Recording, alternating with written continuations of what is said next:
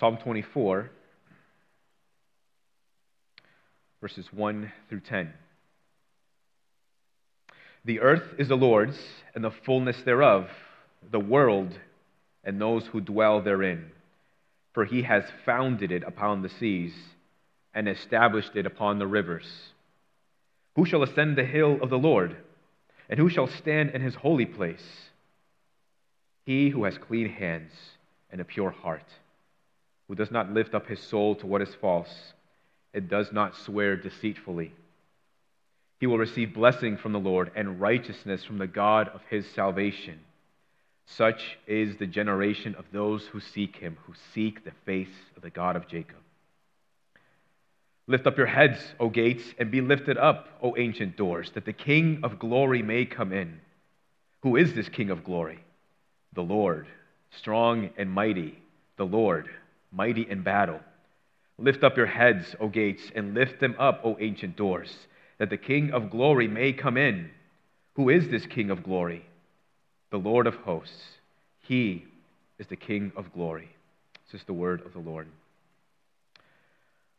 Father, we come to you this morning to honor you and to glorify you through your Son, whom you have set as your King. Not only the King of our lives, but the King of the world. Lord, as we focus these next minutes into your word, help us to think about our great King Jesus. And Lord, make us ready not only to receive the good food of your word, but also ready to receive him when he returns. We pray in Jesus' name. Amen. There is a story of a great, glorious, and powerful king who had set up a great banquet because a wonderful occasion had come, and that is that his son was about to get married. So the day had arrived. It was a momentous occasion. The servants are decked out in the finest attire. They're ready to receive the guest. They're ready to serve the guest. The food has all been prepared, and finally the king commands his servants to go to the invited guests and tell them the time has come. The time has come to celebrate my son's wedding. So the servants go, knocking on the doors. And as each one opens the door, they let them know it's time to come to celebrate the son's wedding. And each of the invited guests turn away the servants. Some spit on them, some hit them, some bully them, saying, we have too much to do to care for the son's wedding. We have our own business to attend to. Others did not even give an explanation or reason for the lack of attendance. The servants all go to the king and tell them what's happened, and the king, in his fury and his outrage, takes his army and lays siege to the cities of all these invited guests who turned down the invitation. And then finally, noticing that the banquet hall is empty, he tells his servants to go out into the streets, knock on the doors, go to the marketplaces, and invite all who would come. So they go to the streets, declaring, the son of the king is getting married. You're all invited to attend. And the people go to their houses, put on their attire, and go to the banquet hall, and it's filled with so many guests. People are laughing and enjoying themselves. There was food. As they would say in ancient times, there was great merrymaking. And the king is going about with a smile on his face, enjoying the guests, thanking them for coming, and then suddenly he notices one person in the crowd. He goes straight to this man, and he asks him, good friend, why are you here without the proper attire? And the man is speechless. He has nothing to say. And so the king orders his servants to cast him out and severely punish the man. No, this is an overreaction on the part of the king.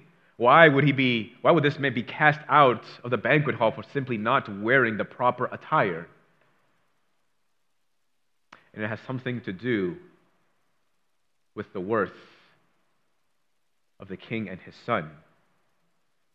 And it is this worth, this glorious worth, that we're called to consider this morning as we look at our passage this morning. The passage calls to lift up the gates, open the ancient doors. Why? Because the King of glory is coming in. And so who is this King of glory, the passage asks? Which is our first heading, the King of glory. Who is this King of glory? We see from the passage that this King of glory is the King of creation. It says, the earth is the Lord's and the fullness thereof, the world and those who dwell therein.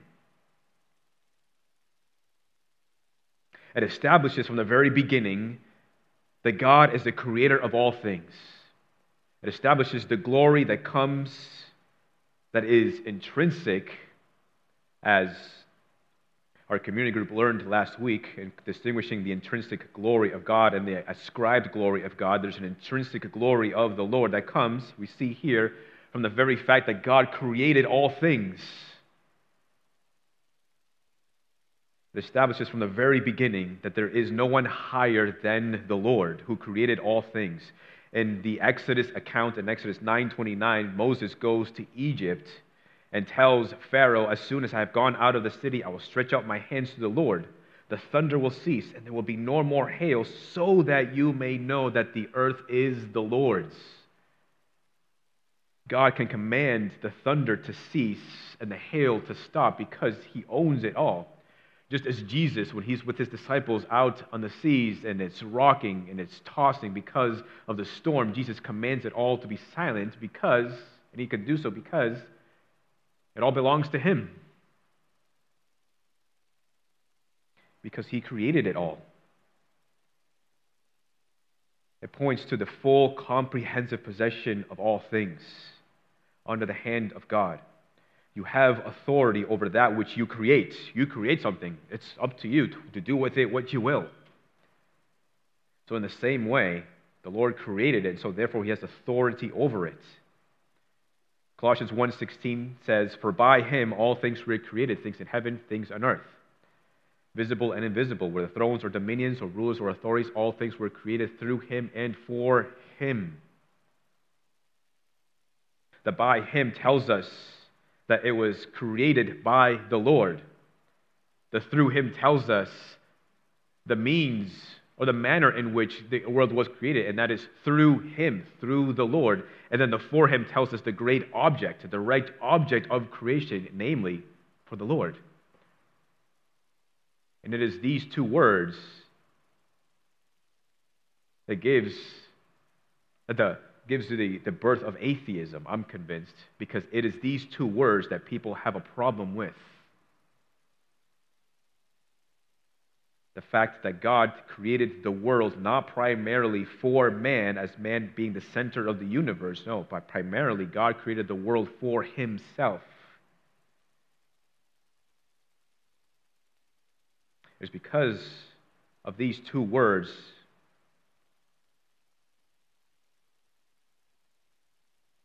that sin ever came into the world, because man cannot get around the fact that God created all things primarily for himself, for his own glory. He is the beginning of all things and the center of all things. It says he established it upon the rivers. He founded it upon the seas. In the scriptures, the seas and the rivers and the oceans symbolize that which is uncontrollable and that which is chaotic. And so when it says that God established the world upon the seas, it says that God controls the uncontrollable and creates order out of chaos. There is no other God like our God, and there is no other God besides our God. He is the King of creation. He's also the King of an eternal covenant. Verse 6 says, such is the generation of those who seek him, who seek the face of the God of Jacob. Again, back in the Exodus account, when Moses is talking through God, to God, as God reveals himself through the burning bush, and God identifies himself there, he says to Moses, I am the God of your father, the God of Abraham, the God of Isaac, and the God of Jacob. And Moses hid his face, for he was afraid to look at God. Several things we learn from just this one statement. Number one, that God is a covenantal God.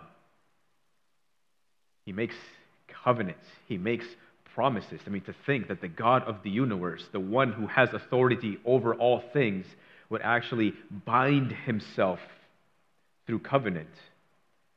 Not only that, but secondly, he makes covenant with man.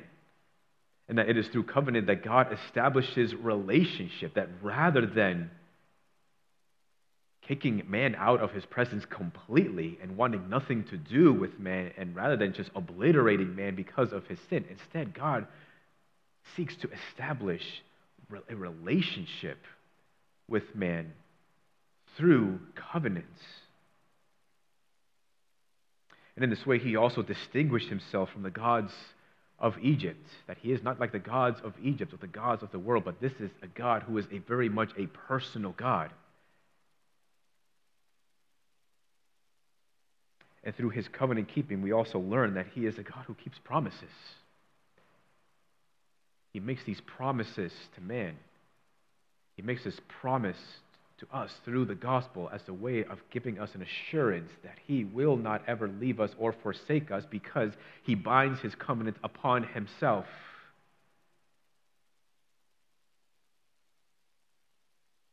And by identifying himself as the God of Abraham, Isaac, and Jacob, God is also making a distinction here that he is not the God of everyone without exception. Now, certainly he is the God, the creator of all things, because he created all things, so that even if you have yet, dear friend, to believe in Christ Jesus as Savior, he still is very much your creator, and you belong to him. But the distinction here is that this God is a personal God only to some, namely to Abraham, Isaac, Jacob, and those who come from them. And even for those who come from their line, not everyone does not have God as their personal God, but as we learned in Galatians, that those who are the true children of Abraham are those who are of faith in Christ Jesus.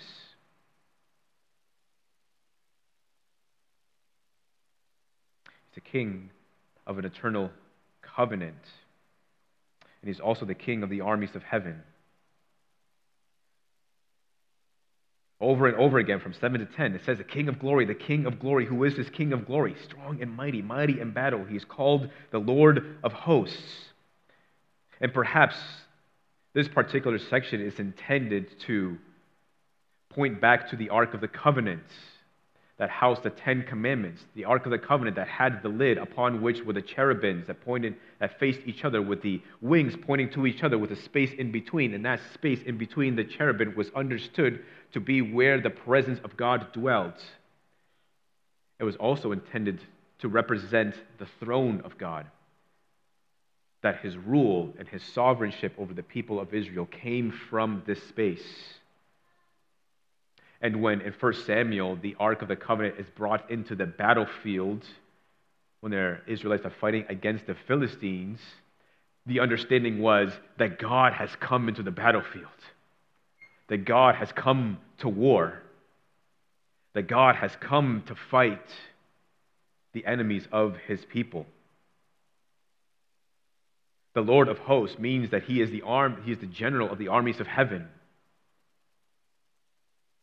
So when David fights Goliath, when he comes into the battlefield, and he says to Goliath, you come to me with your sword, and you blaspheme the name of a God, my God, but I come to you in the name of the Lord of hosts. He said he doesn't fight alone, but there is the army of God standing by his side, fighting with him.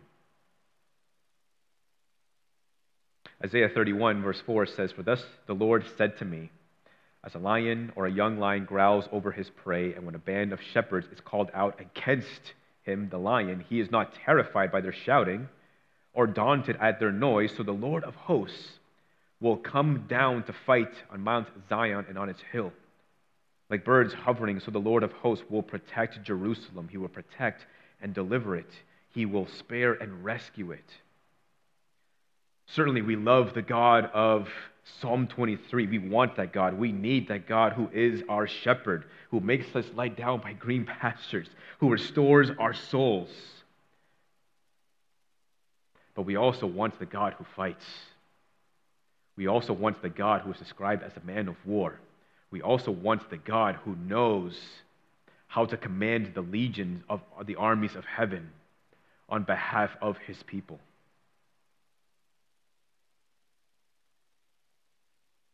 It says over and over again, lift up the heads, open the doors, open the ancient doors. And the idea is that the king has come. And the king has come in victory. And the idea is, let us receive the king with joy and gladness and celebration. Like when King Saul and David came back from the battlefield and entered Jerusalem, the doors were open and people were celebrating and the women were dancing. There was joy and there was celebration. So in the same way, this is what it's communicating, that the king has come. He's come in victory. Let us rejoice and let us celebrate. For the King of glory has returned. His glory, not that he needs to add any more glory to himself, but now his glory is even furthered, if that's even possible, by the fact that he has been victorious over the enemies of his people.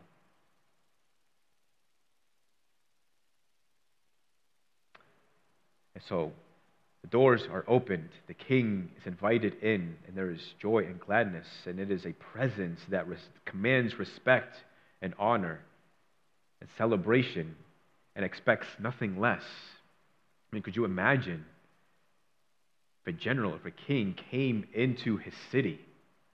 He's on his way. The watcher on the tower sees the king coming. As the people know downstairs, hey, open the gates, the king's coming. All right, they open the doors. The king comes striding in upon his horse, proud, with his armies behind him, with his captives trailing behind, with the spoils of war coming as well, intended to be dispersed amongst the people, and nobody seems to care. People are just in their own conversations. People are still buying and selling in the marketplace. People notice, oh, there's the king. So anyways, how was your day? The people are trying to take a nap, are trying to close their windows because they're trying to take a nap, and they can't because of the galloping of the horses. Nobody seems to care. Right? Such a reception would be a disservice to the respect the king commands.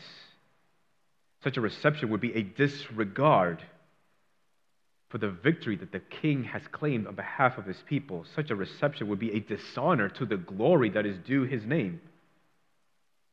Such a reception would be a dismissal of the spoils of war that the king has come to share with his people. Then the question is, if Christ Jesus, our King, were to come today, would we be ready to receive him? Or might you be thinking to yourself, Jesus, could you wait another week? I have my vacation coming up. Could you wait until I achieve this? Could you wait until I have this promotion at work? Could you wait until this happens? It'd be really great if you could just delay your return. Right, let us not be found with that kind of reception. Let us not be found with the kind of reception that dismisses or dishonors the glory of the King. But let us be ready to receive him. Let us be ready to celebrate that our great King, the one who has gone before us, the one who has fought against the devil and has destroyed the heavenly hosts that are against his armies and his people, has already decimated them at the cross.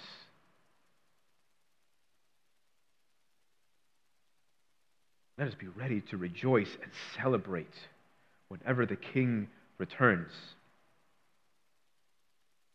And speaking of which, the passage also tells us who are the kind of people that are ready to receive the King.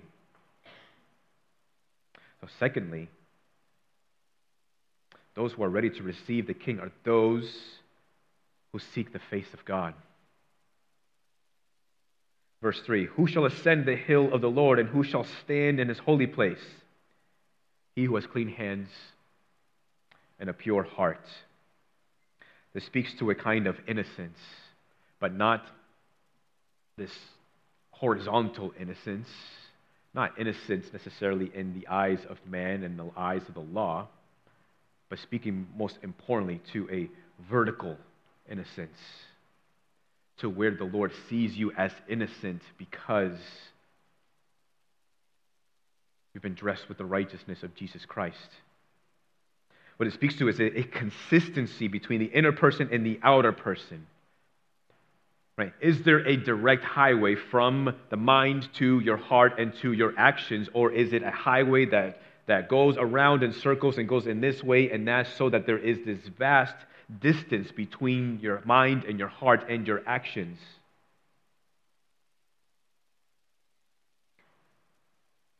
But instead, it ought to be a direct highway from one to the other and displaying itself in the right manner. For you and I, as men, we have a tendency to judge the heart by another's actions. Right? And sometimes we're wrong. But God, on the other hand, God judges the actions of the man by his heart. So that even if the actions are good, God can determine that they are not so if the heart is not in the right place. If there's pride, there's arrogance, if it's perhaps sinfully driven. This very idea that Jesus gets at in Matthew 6:1. He says, beware of practicing your righteousness before other people in order to be seen by them, for then you will have no reward from your Father who is in heaven. The practicing of righteousness, while looks good outwardly and might produce good results at the end of the day, they are not considered to be righteous acts because they are not coming from the right heart. The sponge of outward actions, as noble and as virtuous as they might be, can do nothing to cleanse the heart from the filth of sin. Only Christ Jesus and the gospel can do that. And only when the heart has been sanctified by the gospel can we then practice our righteousness in the right way. The clergyman and theologian William Plummer in the 1800s had once said that morality without religion is but a smooth way of descending to hell. And what he means there by religion is not a superficial religion, not a religion that's just mainly about works and nothing more, but a religion that concerns itself with living under the fear of the Lord. A religion that concerns itself with living one's entire being to the glory of God.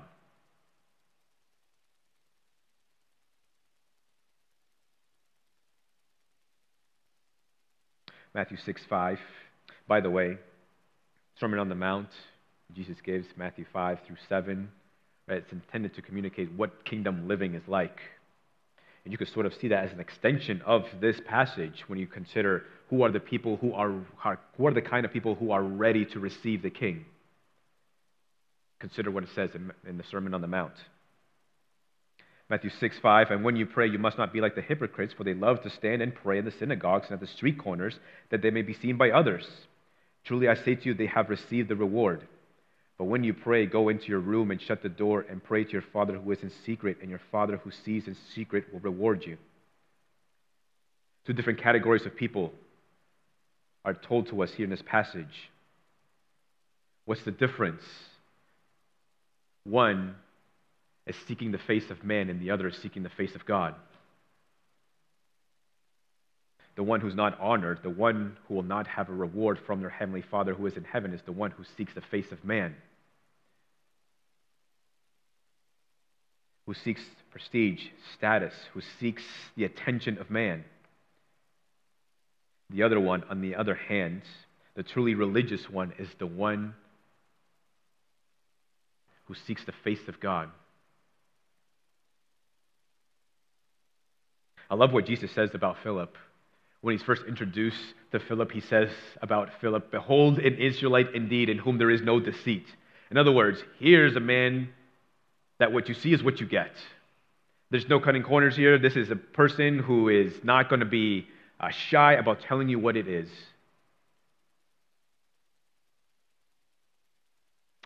And as such, the Lord is looking for his people to be able to say something to similar effect. Behold, here's a Christian indeed, with whom there is no deceit. What you see is what you get. There's no shadow in this person. There's no hiding of anything. A true Christian indeed. Matthew 5:8, "Blessed are the pure in heart, for they shall see God." The one who is truly religious is the one who seeks the face of God. They are the ones who will receive the reward, and that is they shall see the face of God. Which begins with a purity of heart, which again comes from the gospel of Jesus Christ.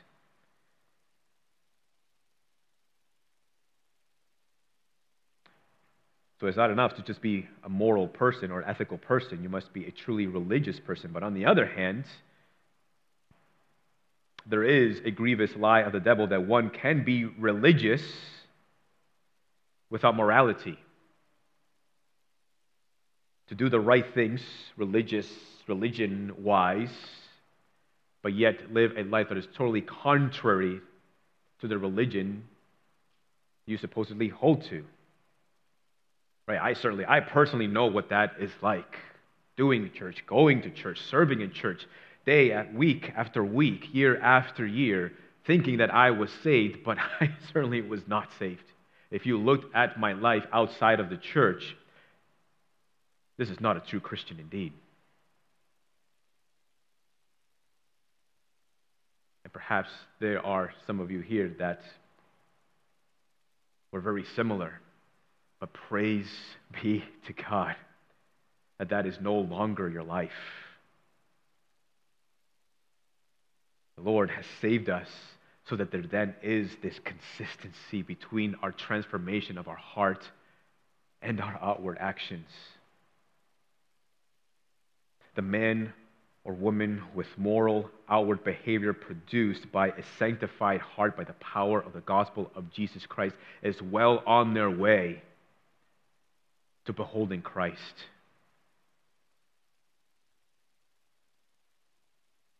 And they're also well on their way to glory.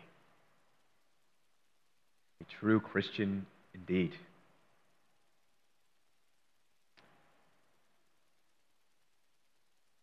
So who are the ones who are ready to receive the Lord? These are the ones who have a consistency about them, a harmony about them because of the gospel of Jesus Christ. These are also those with a singular devotion. Who is the one who will stand in his holy place? He who does not lift up his soul to what is false and does not swear deceitfully. The word false there in the Hebrew is actually a word that means empty. It is the same word that we see in one of the commandments of the Lord, in the 10 Commandments. Do not take the Lord's name in vain. Do not take the Lord's name as empty.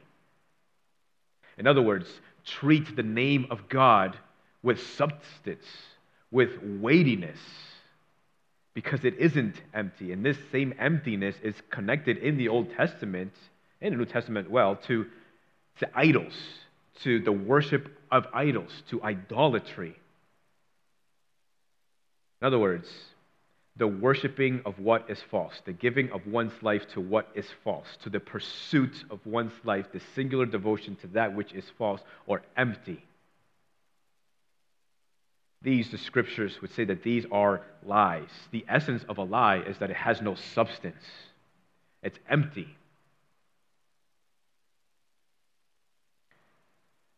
And this is the essence of idolatry. The essence of idolatry is the worship of that which is empty. Things that are considered empty are those things that make these wonderful promises, but they fail to deliver. Not only that, but those things that are considered empty are those that make promises and can deliver, but only for a limited time. It is the pursuit of these things that is the sure mark of heathenism. The passage speaks to the kind of person that gives himself to that which is substantial, to that which is weighty, especially in comparison to everything else in the world that we could be pursuing that are compared to waterless clouds. A nicely packaged gift that when you open it is actually, there's no content. It's empty. There's nothing. Like empty treasure chests or wells that eventually run out of water. The kind of person that gives his life to that which is worth his life is the kind of person who seeks ultimately the face of God. And to help us, Jesus gives us some parables in the Gospels. He tells us the parable of the treasure in the field, that a man who once found treasure in the field, he found it, dug it all back up, and then went back to his home and sold all that he has in order to have the treasure that is in the field. And why would he do that? Because he considered that one is weightier than the other. And he says, I will gladly give up everything that I have in this hand in order to get this, because this is much more substantial. Jesus also tells us the parable of the pearl of high value, that there was a man looking for pearls of high value, and he finds the one of great worth, and he goes back and he sells all that he has to have just this one pearl. Why would a person give up everything that they have for one item? Because this person has considered, well, when you put these two things in the balance, all of his possessions and this one pearl, this pearl outweighs everything that he has on the other hand. And Jesus compares these things to the pursuit of the kingdom of heaven.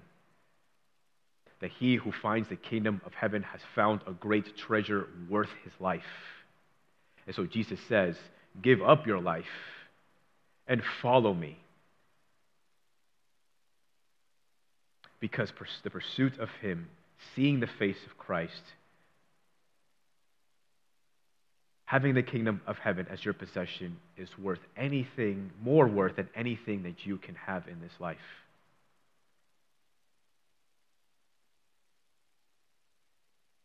So those who will see the face of God, those who will stand in his holy hill, are those who give themselves to that which is substantial, and that is the pursuit of God.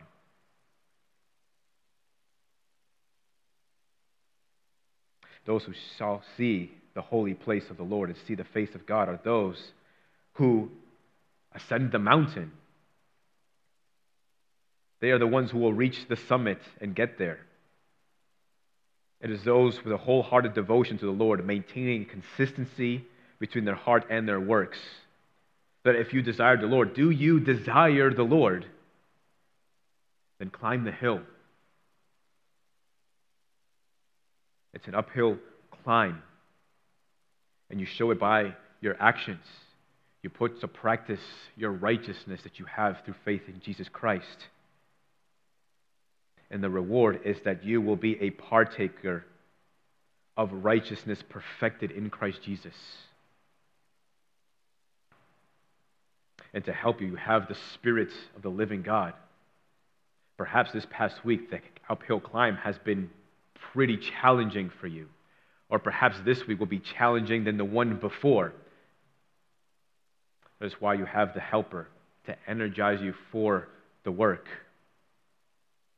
to help you, to encourage you, to strengthen you in this uphill climb. I'm always amazed by those in church history who attempt great things for the Lord. Whether it's giving their lives, their pursuit of evangelism to those who have not heard it before, whether it's establishing orphanages or schools in the name of Jesus Christ. I'm always amazed and encouraged by such stories. These are men and women who have dared to risk everything because they have faith and the God who is with them, the God of the armies of heaven. They know that they have a God who stands with them and has promised to never leave them or forsake them, and that makes them very bold and very daring.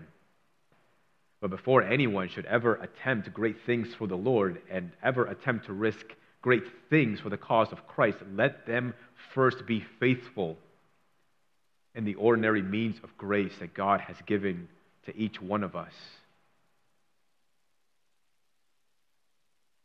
We climb up the hill.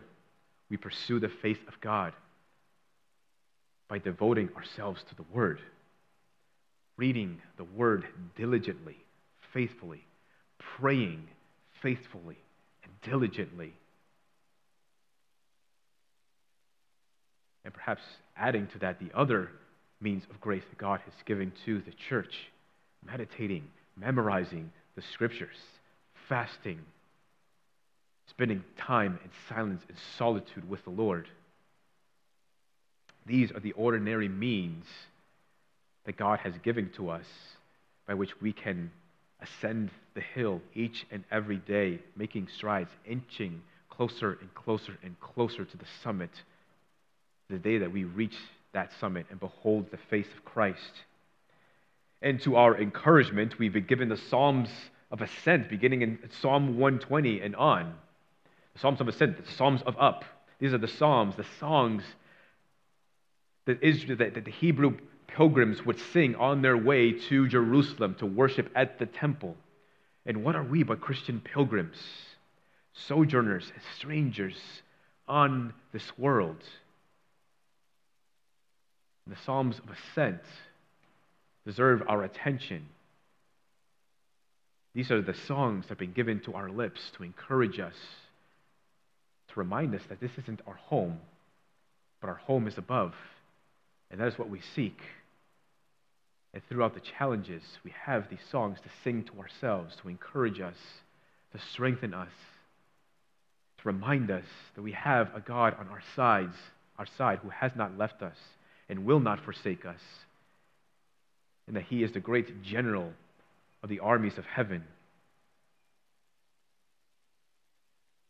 This is the kind of people that will stand on the hill and will also be ready to receive the King. So again, the question is, are you ready to receive the King? You perhaps probably picked up that on the story I shared earlier. It's actually a story that Jesus shares in the Gospels. The king put on a banquet to celebrate the wedding of his son. The invited guests don't show up. So then the invitation is extended to the undeserving.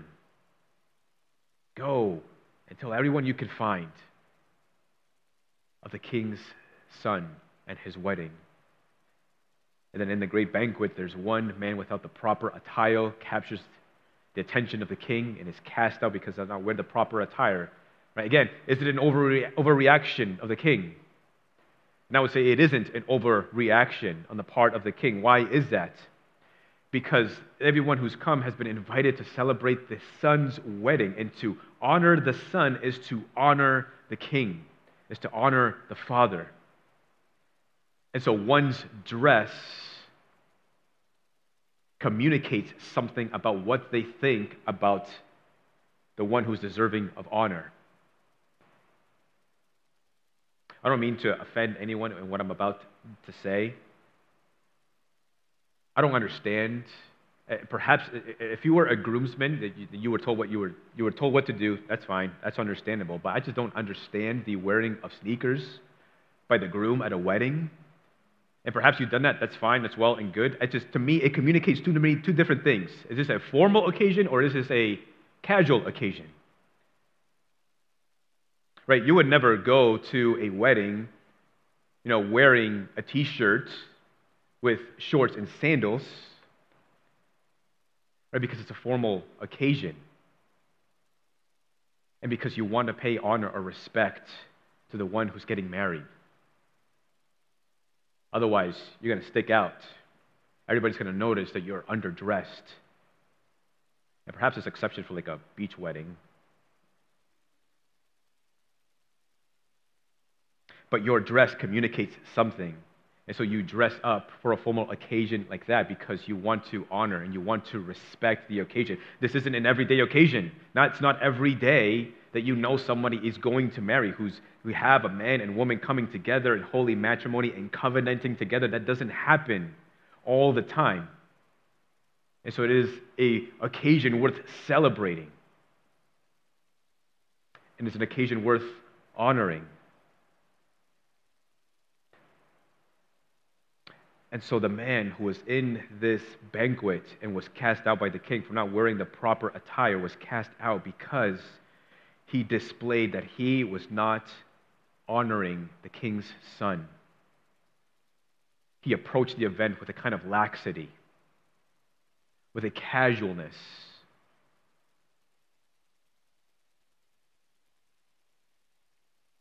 One day, our King Jesus will come. The scriptures assure us of this.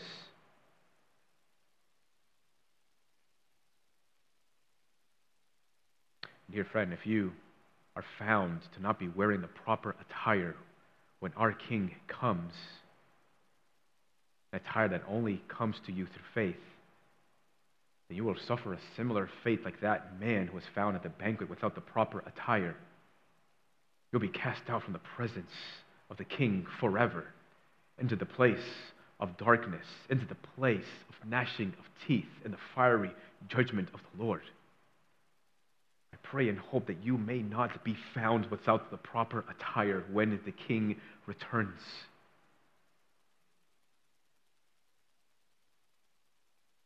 Be dressed in the proper attire by turning your faith to the Lord Jesus Christ and submitting your life to Him as your King.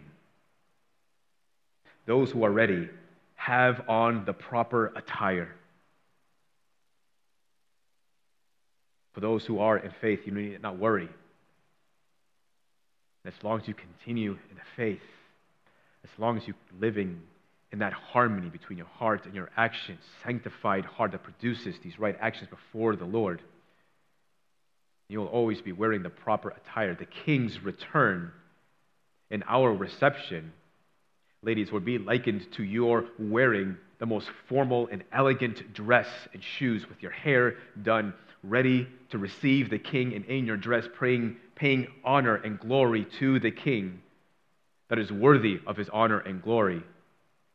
When the King returns, men, our reception would be like, whether or not you like to wear suits or not, will be decked out in a three-piece suit. A suit that shows the great honor and dignity and the glory of the King. And you cannot hire a seamstress or a tailor to stitch this together. You cannot purchase it anywhere. It only comes to you through faith in the gospel of Jesus Christ. And in that attire, when Christ Jesus returns, you'll be ready to rejoice and celebrate. Isaiah 51:6, lift up your eyes to the heavens and look to the earth beneath, for the heavens vanish like smoke, the earth will wear out like a garment, and they who dwell in it will die in like manner. But my salvation will be forever, and my righteousness will never be displayed. Every other work of man, every other accomplishment, every other achievement of man will come to nothing. The only work that will outlast all those things and endure unto eternity is the finished work of Jesus Christ on the cross. And it's through that work that Jesus went to the gates of death so that the gates of the kingdom of heaven might be opened to you and I.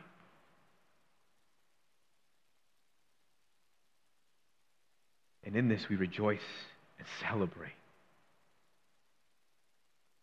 And to that end, as we look forward to the day of the King's return, ready to receive Him, ready to celebrate, let us continue in the work of the Lord. Let us continue to bear fruit in keeping with repentance. Let us continue to share the gospel of Jesus Christ. Let us pray for the salvation of the lost, that those that whom we hold dear, that those that we desire to come to a saving knowledge of Jesus Christ, that they may come to a saving faith in Jesus Christ soon before Christ returns. Let us be fervent in these things. Lift up your heads, O gates, and be lifted up, O ancient doors, that the King of glory may come in. Who is this King of glory? The Lord, strong and mighty, the Lord, mighty in battle. Lift up your heads, O gates, and lift them up, O ancient doors, that the King of glory may come in. Who is this King of glory? The Lord of hosts. He is the King of glory. Let us pray.